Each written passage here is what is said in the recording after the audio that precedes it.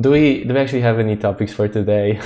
Oh yes, We do? we have follow-up by Elon Musk himself. Oh yeah, sure we do. So I heard you have some follow-up as for Tesla. Yes, so a friend of the show, Elon Musk. I wish. Yeah, exactly. We have follow-up from Elon Musk himself. I don't think he's a friend of the show. I mean, in the sense that he's listening to us, but I call him friend of the show anyway. Yeah. So he just responded to our show in a way that because they announced the official pricing of Model X, and actually they pre-announced the Model 3, which is supposed to be the cheap version or the everyman's electric car. Yeah. So first of all, the Model X, which we discussed in episode 11. Model X is the car of my dreams. It's a perfect family car, but how they launched it is more like a sports car because it starts with 130,000 base price, which is, wow, expensive. $130,000.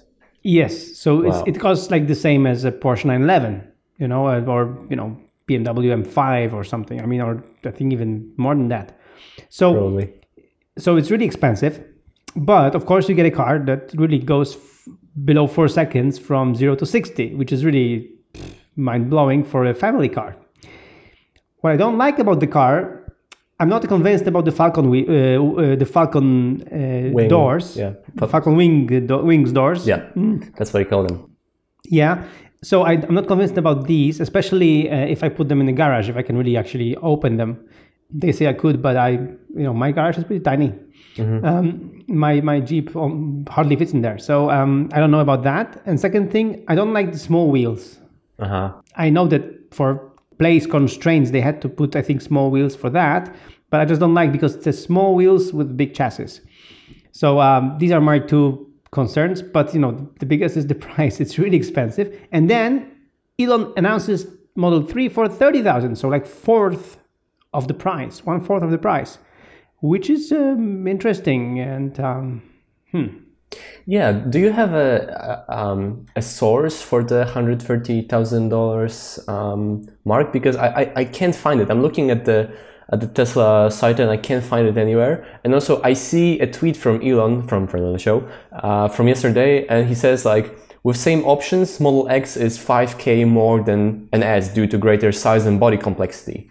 And Model S starts at 75,000 base model. No, the source was the Entrepreneur magazine, and they said the source was internal configurator because the configurator was given to people who already have pre-orders.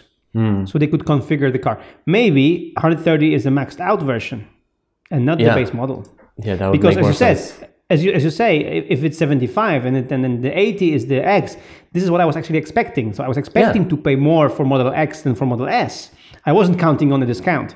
I knew that that this would be more expensive, but 75 and 130, it's a big gap. That's why I was surprised about the 130,000, price point, because there is a threshold that because of the novelty of the gadgetry of the car and whatnot, and my love for Elon Musk and whatnot, I would love to buy this car, but $130,000, it's too much for a car. Yeah, I'm looking at the Tesla site and the configurator for Model S. And when I select the greatest model and all the upgrades, it's $140 in $440,000, sadly, not $140 cash. I don't know how differently, you could reconcile the Elon's tweet with the 130,000 base model. I mean, that would be pretty crazy. Yeah.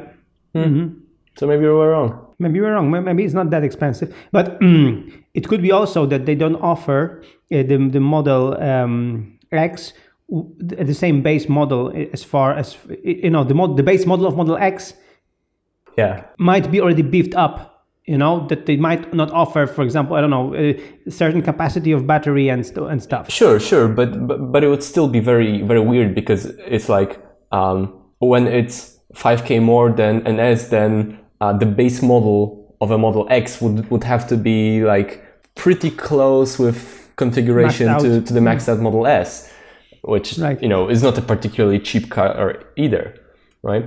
And as for Model 3, Elon, friend of the show, says that starts at 35K, which sounds pretty okay compared to like Model S. What I'm interested in is what's really going to be the price for most people, because the 75,000 price mark of the base Model S is something that most people say that maybe it's the base model, but most people wouldn't want the base model. They would have a few upgrades and it would be more than that. And also, Elon and Tesla have tend to report prices with like, after like incentives and their estimated gas savings, which, they say that they report their prices because for most people, like this really is the difference, but it's hard to say. Like if it's hard to compare because it's not clear the 35K is like cash price or their estimated price after incentives and gas savings. Yeah, this is where I would love to have a more disrupted system with cars, because I hate this. I mean, up until now, I haven't bought a new car yet. I always bought, the youngest I bought was a 3-year-old, and it was a good deal because in 3 years they lose like half the value. So it's always a good deal to buy 3-year-old cars. With 60,000 kilometers, it's pretty new. Yeah. And the thing is that when I pretended I tried to buy a new car, the difference between base model and the model that you really want is just ridiculous. And at some brands, like for example, if you go to BMW, I think they actually ask you to do a PhD of their configurator before you can actually apply. They what? No. It's almost. I'm laughing that it's like a PhD, because the configurator of BMW is like there are so many options and then so many dependencies on dependencies that really to configure your BMW you have to spend just lots of time to get this done. So I don't, maybe it's the trick that you get so involved in configuring your BMW that at some point you will buy. So maybe that's the idea. But I hated it because I forgot I wanted to have an SUV, an X5, and when I started configuring it, I was tired. I was just like, no, I'm not doing this. Where my 2008 Grand Cherokee, there was a version Laredo, which just means you have a car. And there's version Limited, which has all the options, and then there's version Overland, which had all the options plus a few more, and that's it. So I bought the Limited version, and I bought a used car, previously owned car, right. There's like a pre-owned car, and euphemisms. It's amazing. It has everything. It was really it has like so many options. It has everything. So I didn't have to, when I was looking for the car, I knew that if I buy this version of the Jeep Grand Cherokee, I'm gonna get beefed up version, and that's fine. And if I would want to buy, like for example, a BMW X5 of the same year, every car would be different and would be totally different. It's really hard to find the car that you want because there are so many options. So in this case, I know people like the customized and stuff, but do we really? I mean, do we really need to customize so much and then invest and so much time in this and just do PhDs and stuff? I mean, I don't know. For me, it was tiring. I didn't like this buying experience of buying a new BMW X5. That's why I never even considered doing this. Yeah. But when I started, I was already tired, and for me, I don't know. I know it's marketing wise because you want the dollars from here, the dollars from there, but I don't know.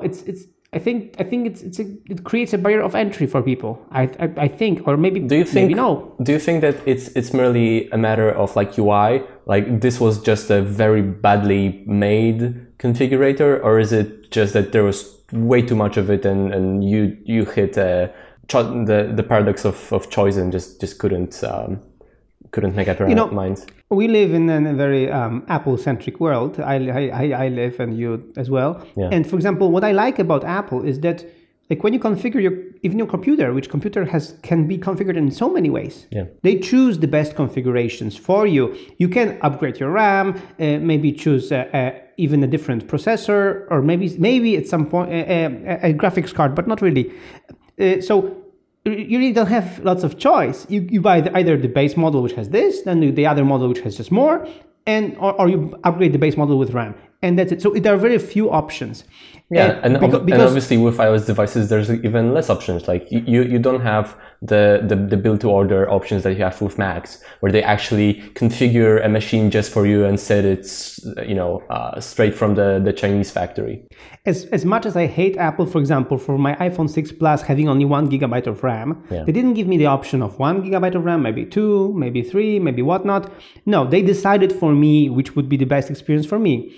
I'm not sure that was the best decision with 1 gigabyte of RAM, but anyway, I bought it like this. I loved it anyway. So, but they decided for me.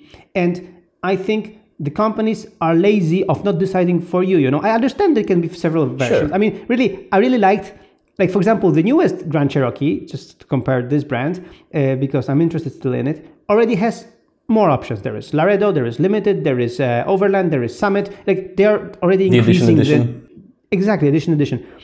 I really liked, my 2008 model where there was just, I would just even say the 2 would be good. Laredo, nothing. Limited, everything. Thank you very much. So, and the difference, okay, would be like, I don't know, $5,000 or $10,000 a price difference. So either you buy the basic version and that's it, or you buy, or maybe basic version with, 1 or 2 additions which people would really ask for. Just like, as we said with the Macs, that you can buy the base model, but you can upgrade the RAM or something like this. So but really make the decisions for people, not tell them which, if they want to, like in my wife's car, my wife has a BMW 3 and we bought it also pre-owned. And this car has the navigation system, iDrive, and very cool system, and has all the buttons for the phone. Yeah. To have a phone, wirelessly, controlled with the steering wheel. So very cool. Yes, but the guy who configured the car didn't configure that the phone chipset also has to be inside.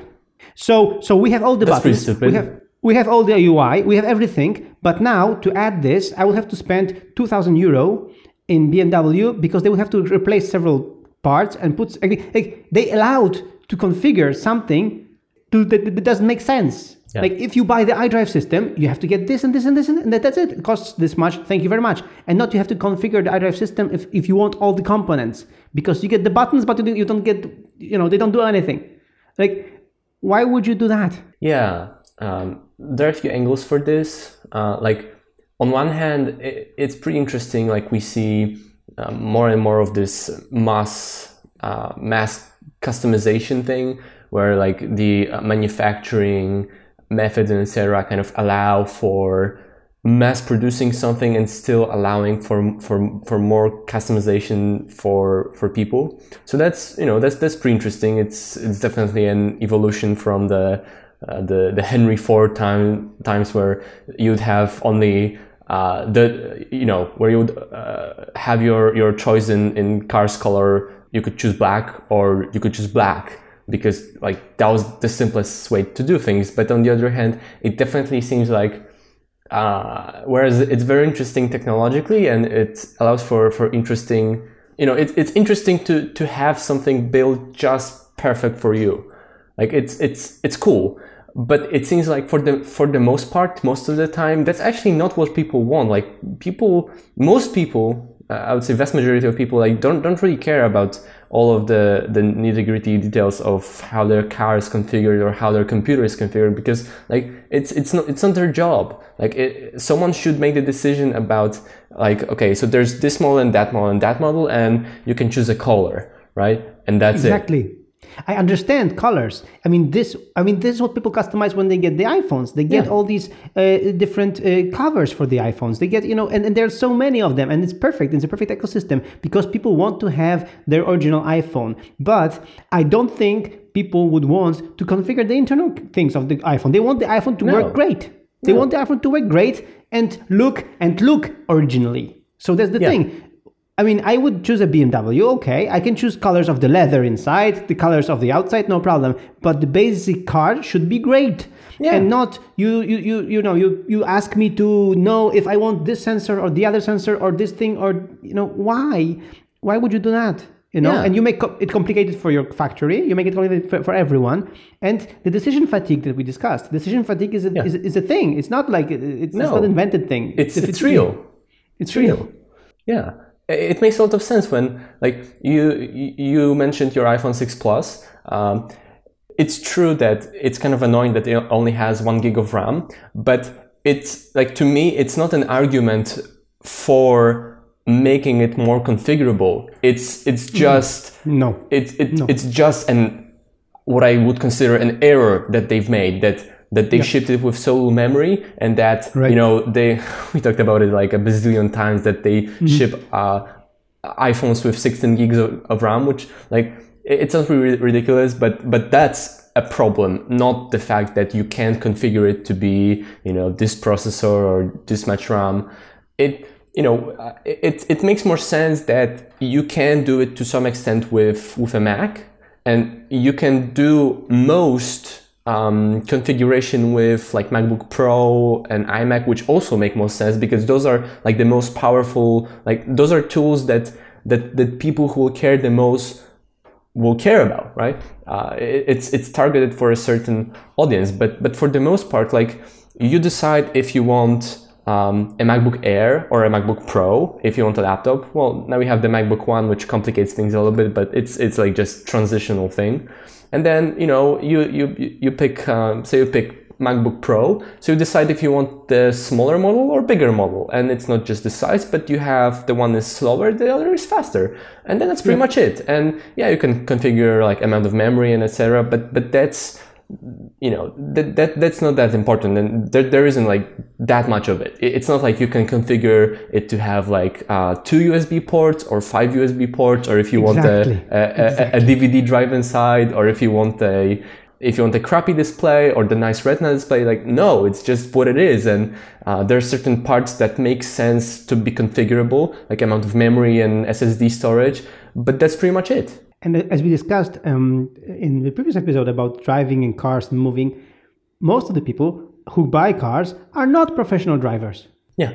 They use the car to move, and that's it. So it's a mass market product. And, telling people to configure this and this and that, it's crazy. One thing I have also recently, which was recently mentioned, is that actually I think it's BMW who totally is giving up finally in Europe on manual gears. So the new BMWs will only be automatic, which I think is a great idea. Just the other day I was, so here, shout out to our American audience and American listeners. I was in Poland, in my hometown, and I was visiting my uncle. And my uncle has a Chrysler from 1988. So it's a very old car now. Yeah. And this Chrysler, this car from 1988 wasn't a luxury car. It was like a standard, road car, standard car. And this standard car has air conditioning, automatic gears, a tempomat, so the cruise control, automatic windows, all these things that still are extras in the European cars. Yeah. In 2015.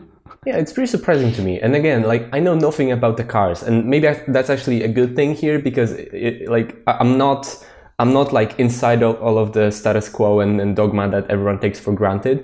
But it seems very bizarre to me that manual gears is still kind of not just a thing, but it's probably what most people, at least here in Poland, seems to drive. Like, I understand that as long as it's not an electric car where you don't need that crap at all, right?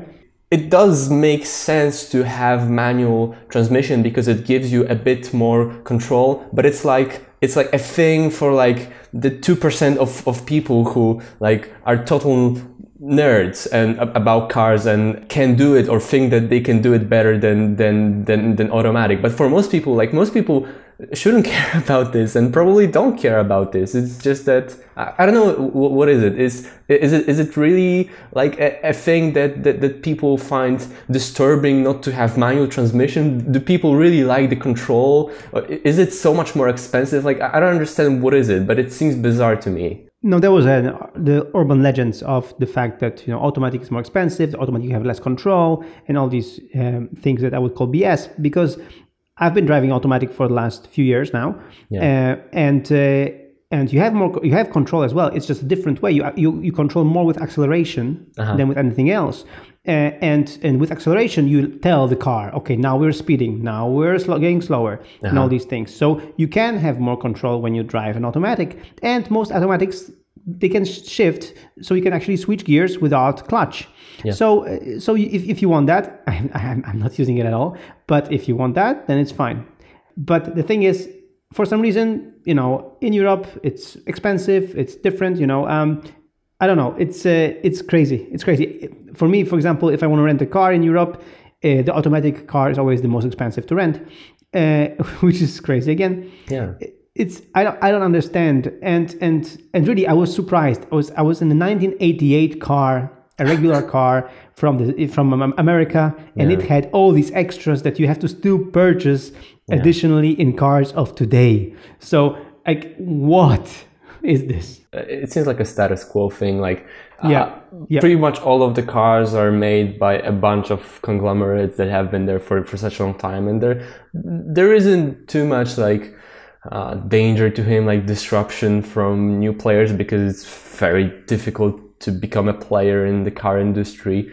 So there just isn't a pressure for them to kind of create new standards, like set the bar higher. Like we won't ship a worse car than this, and it's just the way for them to extract more money because people let them, and there isn't like the healthy competitive dynamic to prohibit them from pursuing such strategy. And that's why I'm a little bit not upset but angry at Tesla, in the sense that they don't want to change that, for example, with the configuration and stuff. They don't want to just tell us, okay, this is the Model S, I don't know, Model S1, Model S2, Model S3. Model S1 has these features, Model S2 has these, and Model S3 has these. They cost, the difference between the price, for example, is $10,000 between each of them. They have all these extras, and that's it. So they don't have any. You don't have to. You cannot configure the car. You can change the color, and that's it. So in this way, why wouldn't they would simplify the for them the manufacturing, which we discussed, that they don't have it differently. They have it the same way as every other car manufacturer. This would simplify the manufacturing, and would make things easier for them and for the customers. Why do they insist on configuring the car, and asking for hundreds of dollars from me instead of just, getting increments? Okay, this is the base, 5,000 more, thank you. I guess the reason why, another reason why this would be something that you do in car industry more than elsewhere, is because cars are so expensive, right? So if you wanted to add all of the upgrades, like in the base model, you'd either have to make it much more expensive and fewer people would be willing to pay for that, or you'd have to live with lower margins, which you don't necessarily want to. I'm looking at the Tesla configurator, and some of the things make sense. Like you have range upgrade, that's understandable. You need a bigger battery, so that's okay, sure. But more RAM. Yeah, but I don't understand why you have something like ultra high fidelity sound. Why is it a thing? Just make it good and that's it, right? Create good sound for me, and that's fine. Yeah, or premier interior and lighting. That sounds pretty BS. All right. Yeah. Mm-hmm. Yeah. Put nice lighting, and that's it. Delight everyone. Yeah. Don't ask me to pay for delighting me more, just, if I want more range, I'm going to pay for more range because I'm paying for something which is like this. But you should create a car that there is a good sound inside, there's good lighting. Why would I have to pay for these?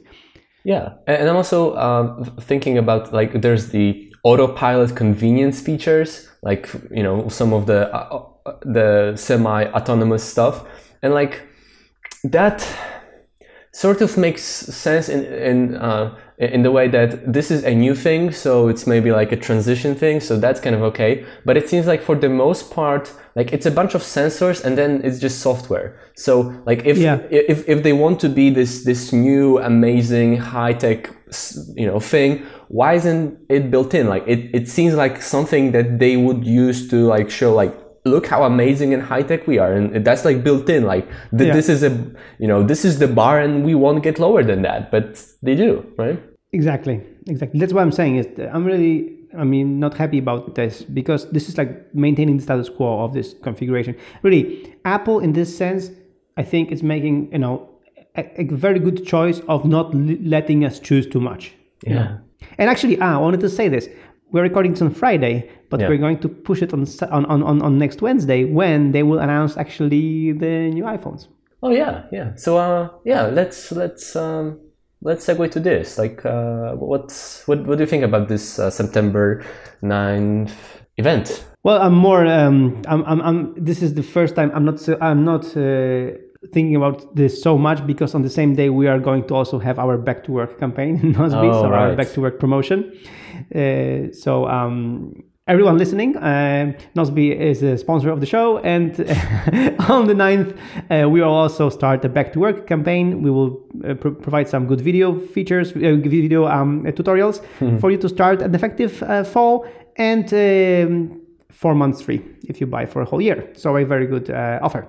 We will put the link in the show notes. Yeah, sure. But I just want to say, like, I think we also have some new languages. Yeah, 10. We will have 5 more new languages. So we will have Chinese, Korean, both Chinese, simplified and traditional, Korean, Russian, French, and Dutch. Yeah.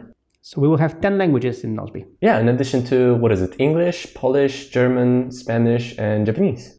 Yes. That's correct. So we'll have 10 languages, and then a very big promotion, a very big offer for the fall, because we know that people after vacation, they need to get organized. So, and very good. We created really cool video content for that as well. So we will link to this in the show notes. Yeah. So thank you, Nozbe, for sponsoring the show. Once again. Once again. You just use the coupon code. Wait, do we have that? No, we don't have that. Yeah, back to work. Yeah. Use the coupon code back to work. And anyway, so new iPhones. Yes. So I'm looking forward to the new iPhones because, as I said several times in this show, I want more RAM in my iPhone 6 Plus, because I use it so much that when I'm switching between apps, it's really annoying that I have to. Many apps are being killed, and many apps, including Apple, made by Apple, and only Apple can do this. Apps are not ready to really get back to the previous state. Like, for example, music apps. The music app, which is of course cursed right now by people because of the music subscription. Music app, if it gets killed, you get back. You have to search back the album that you were listening to. Yeah, we have to work on that too. Yeah, I know. Nozbe is the same. Yeah, we have to work on that. Yeah. Actually, it's your job, right? Well, maybe we'll see. I mean, but it's pretty embarrassing. Yeah, it's pretty embarrassing. So for the version, for October, we should really have it. For 2.5, we should really work on that. Yeah. So Nozbe is already also guilty as charged, and many apps are like that. So because of that, actually Twitter is pretty good in this. If you write a tweet and then you switch to something and Twitter gets killed, you get back. It actually shows you the tweet that you were typing with what you just wrote. So actually you are back in the same state. So Twitter is pretty good in this. But anyway, most apps are not, including the ones by Apple, including Nozbe, unfortunately, but we're working on that. Yeah. And this is annoying. This is annoying because I use iPhone 6 Plus so much right now that I'm really expecting it to work all the time very well. So I need more RAM. So for me, only 2 gigabytes of RAM will be the best upgrade ever. So that will be the best. But there is the rumor of Force Touch as well. Yeah. What do you think of that? It's hard to say because I use it only on the Apple Watch, and it makes sense on Apple Watch, but on the big screen, I don't know.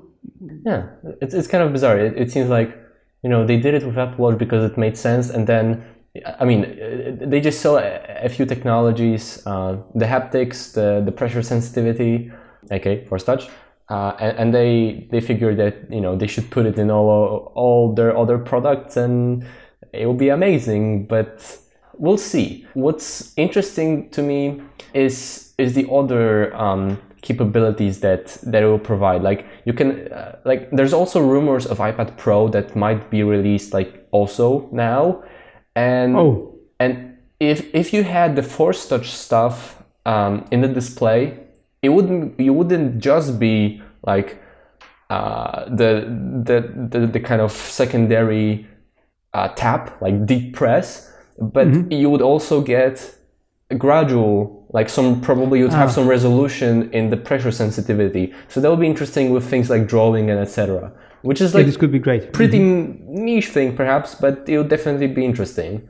Yeah, and also like what I hope they will do is that like deep press will be exactly the same as long press. You know, when you kind of tap and hold something for like a second until something happens, which is you know, like sometimes it just kind of has to be there because like you need to fit something that's not essential, but it's a good shortcut or whatever.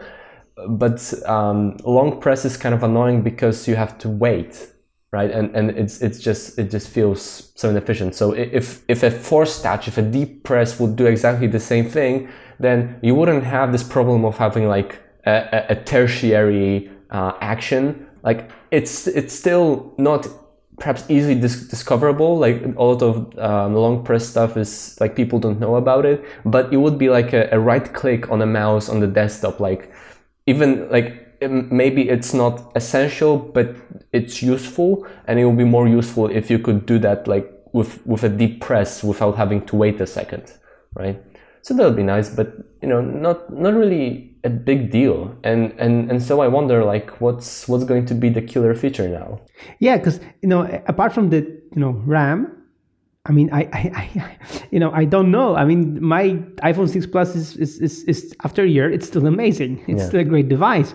So I really don't know. I guess the camera, like I would love a better camera. But I mean, they always improve the camera, so that's boring. But they always improve it. It is boring unless they have some more than just, you know, tiny like incremental change, like from 5S to 6, but they have like a bigger upgrade, some sort of new technology. All right. Like I remember like there's definitely a big change with I think iPhone 4 or 4S when they changed to this like backside illumination technology.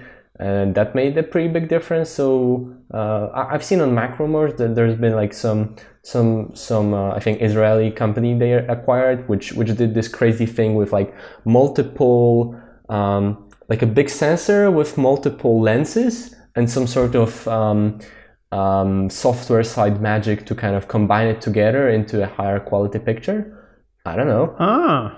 Like I don't know if it will actually work. Maybe it's just like an acqui-hire. It's just for not for the technology, but for the talent. But that would I would love that. I mean, it's a pretty great camera for a phone, but I mean, there's so much more that it could do, and camera improvements are always welcomed by me. Oh yes, totally. I mean, you know, as a guy who's regularly recording videos and then regularly doing photos, it's very, very cool. Yeah, I don't care much about video. I rarely ever shoot video with my iPhone. Also, like video in some senses is easier because like you don't need the perfect shot because like it's always changing. But I would love more quality, more resolution, less noise in low light situation, because like when it's sunny and you don't need like optical magic, like when you don't necessarily care about things like low depth of field, you just want a nice picture. If it's sunny, then you're going to get a great picture. I mean, it's pretty alright, but when it's, you know, not night but just getting dark, or like inside, it's pretty hard to take a great picture. So I would love improvements here. Yeah, the thing is, okay, so there's a productivity advice from your uncle Michael. Yeah.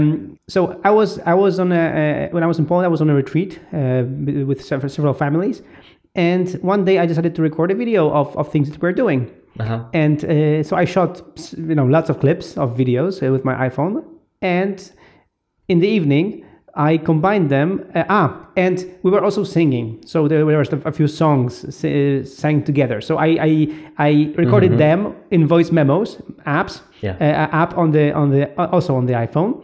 And then what I did is I had to upload the voice memo to actually iCloud, to the iMovie folder in iCloud. And then from there, I could import it as a soundtrack for our movie. And then in iMovie, I compiled the movie together. iMovie for the iPhone is really good. It's a really cool application. I've been using it, from I think I started with iPhone 4 using it. It's really good. So you really very quickly can combine the clips together, cut out only the cool parts. So it took me, I think, half an hour to build an 8-minute video from all the clips that I did the whole day, with the soundtrack of us singing in some points and some key points. And people were totally blown away by the video. And they asked, how did you do it? And it must have been really difficult and whatnot. It was blow away. But that's what I'm saying. I mean, previously you would have to download the videos to your Mac, then open a video editing application, then import the videos there, and then start playing with the And with iMovie on the iPhone, in half an hour I could compile a very cool movie for everyone to enjoy. I uploaded it to Dropbox. I sent everyone a Dropbox link. Thank you very much, and everybody could enjoy it right away. I never tried doing that. It's really cool. I mean, especially because when you record, as you said, when you record the clips, you will never watch the clips again. I mean, you will not. No. So what I do is when I gather lots of clips already, or for example, when there's an event like this one day I was recording several clips, but usually in my family, collection, when I've recorded, for example, 2-3 months of clips, I combine them together. I just sit one moment for half an hour, maybe a little bit more, to compile them in the iMovie, export them to 720p video, because it's a for me 720p video is perfect quality wise versus size of the video. And I export it to Dropbox and I send it to the family to enjoy, and then I delete all the clips.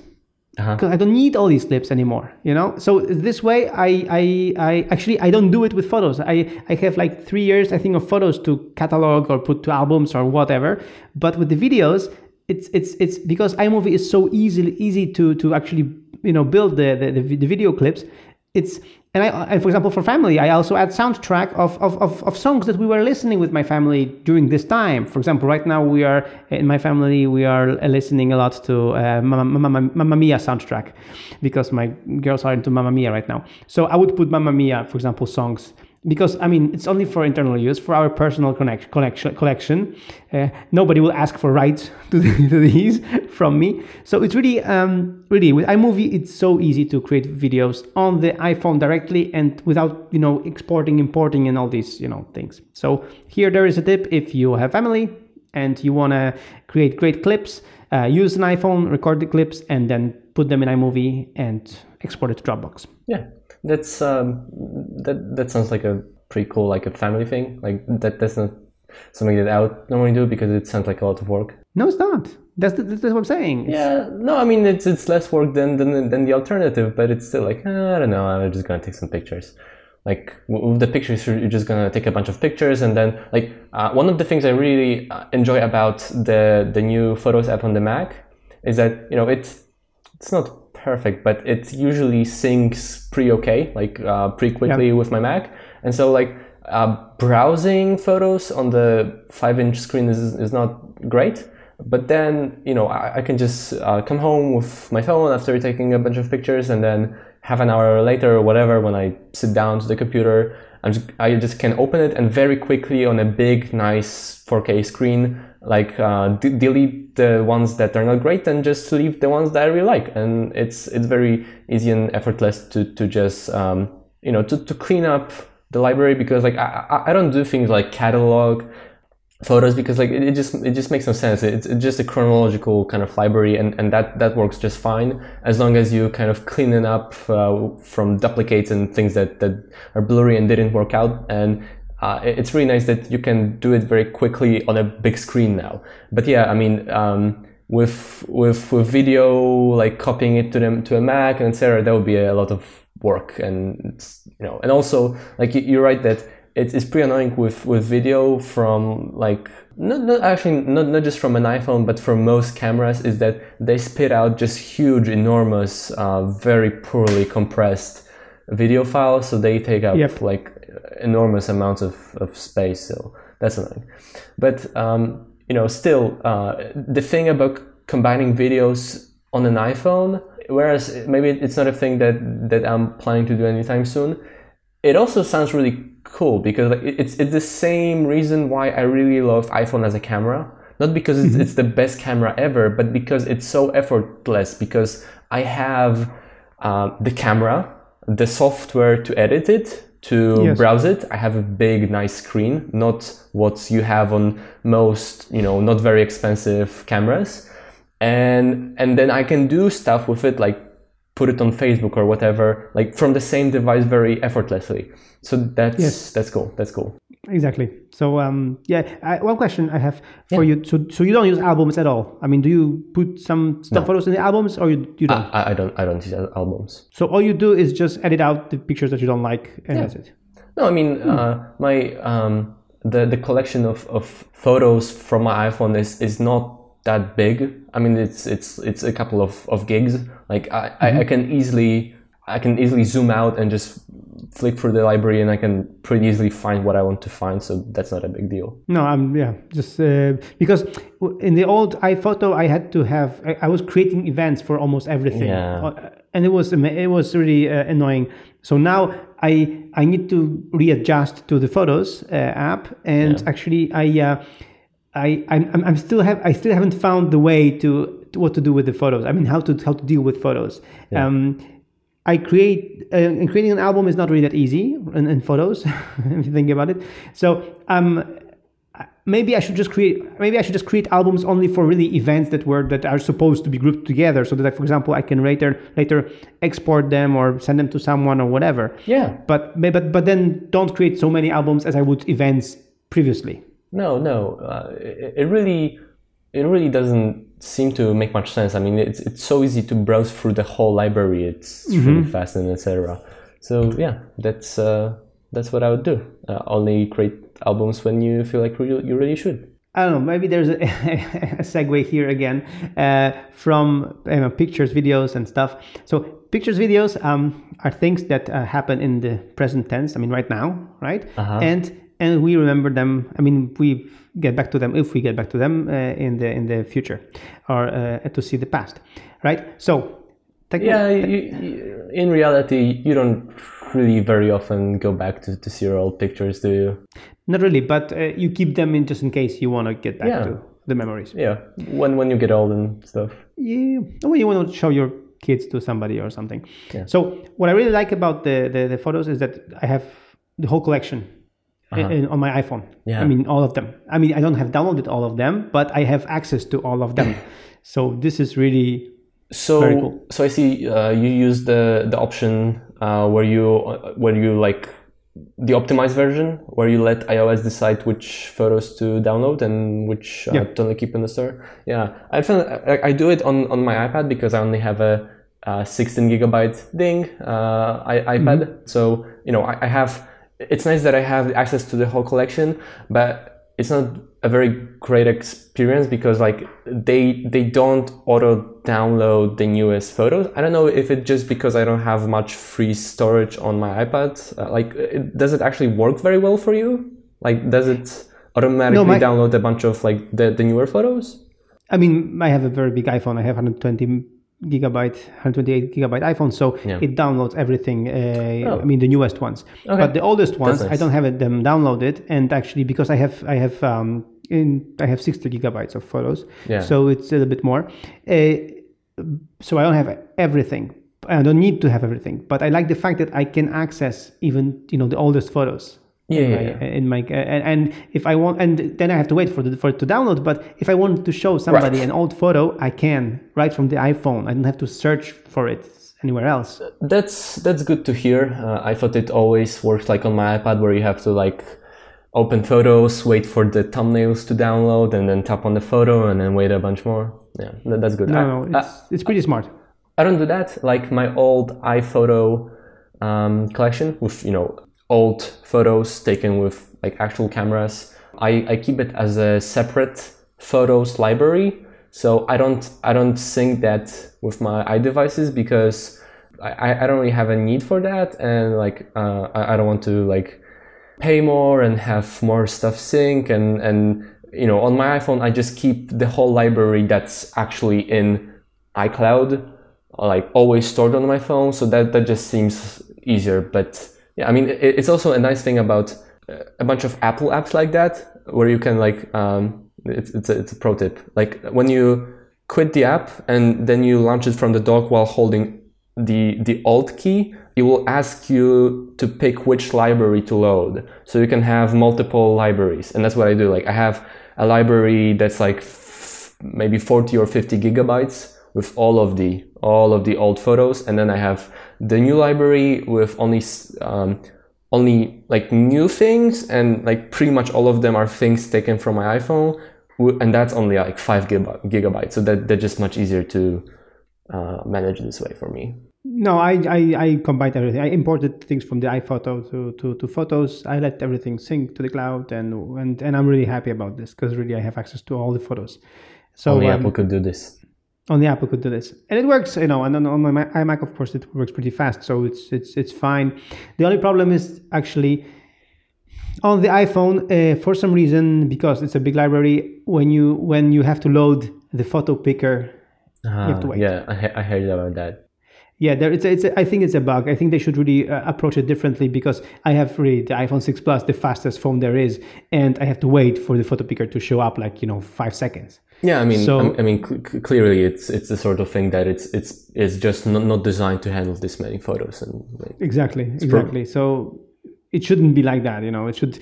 Yeah, and kind of segueing back to the iOS 9 stuff. This is the sort of thing that really annoys me. Like there is so much of these sort of little things, little kind of limitations and bugs that you hit with iOS and iTunes and OS 10, like all sorts of just little things like that might not be like fundamental, but are just so frustrating when especially that it's not like there's just one thing. There's multiple of these little annoyances. And one thing that really frustrates me is that I usually use new iOS OS 10 versions like from the very first beta, and like from beta 1 to maybe beta 3, so maybe like a month after, you see like big difference because the most terrible egregious bugs are fixed, but then there's a bunch of more bugs that just don't get fixed, and and then maybe some of them get fixed before they push it out to the world, but some of them don't, and then you need to wait half a year for them to fix it in 9.1 or whatever, and then for some other stuff you need to wait till next year. And it's just like I don't know why they do that, but it seems like, I feel like I've said it before on this show, but it's so frustrating. It feels like the moment they push out beta 1, 90% of the engineering goes to work on the next big thing, and only like a few people in the dark corners of Cupertino actually fix the bugs before they ship it, before they ship the new product. Yeah. I saw a tweet, I think yesterday, that said, Apple doesn't ship iOS because it's ready. Apple ships iOS because it's September. Exactly. and that seems to be so painfully true. Yeah. Like a painful admission here that I was recording the screencast for this new course that we're going to launch on the 9th. Yeah, we'll link in the show notes. And I was using the production version 2.3 version of Nozbe, and I found like 2 or 3 really annoying bugs while recording the screencast. Yeah, it's so I embarrassing. was so annoyed. Yeah, it was so embarrassing. Of course, we will not see them in the screencast, but they were there. I mean, they're all fixed now for the next version, so 2.4. But that's good. Yeah. but in the moment of recording this, I was like thinking, no, really, it's still this bug in 2.3. It should have been already fixed. I was, and especially when you're recording the screencast, you want to be focused on really doing it right, clicking right, not doing anything crazy, and then suddenly something doesn't work. Yeah, that's so embarrassing. Yeah, so embarrassing. And that's our software. Yeah, because it's like really like this is we sign our names under this. Like that's what we show our customers, and especially exactly. and especially when you get so frustrated when other people do it, and then you're like you see it in your own software, and it's like that's just embarrassing. The good thing is that I pushed to fix them and some of them were already fixed in 2.4, the pre-release version, which I didn't use for the screencast. But anyway, we sign our names out under this, and we show how we think you should use Nozbe. So we don't want you on your way to use Nozbe have these bugs. Yeah, and it's really gratifying when you see this awful bug, and sometimes they're actually really tough to crack, but then you do, and it's like finally, like hell yeah.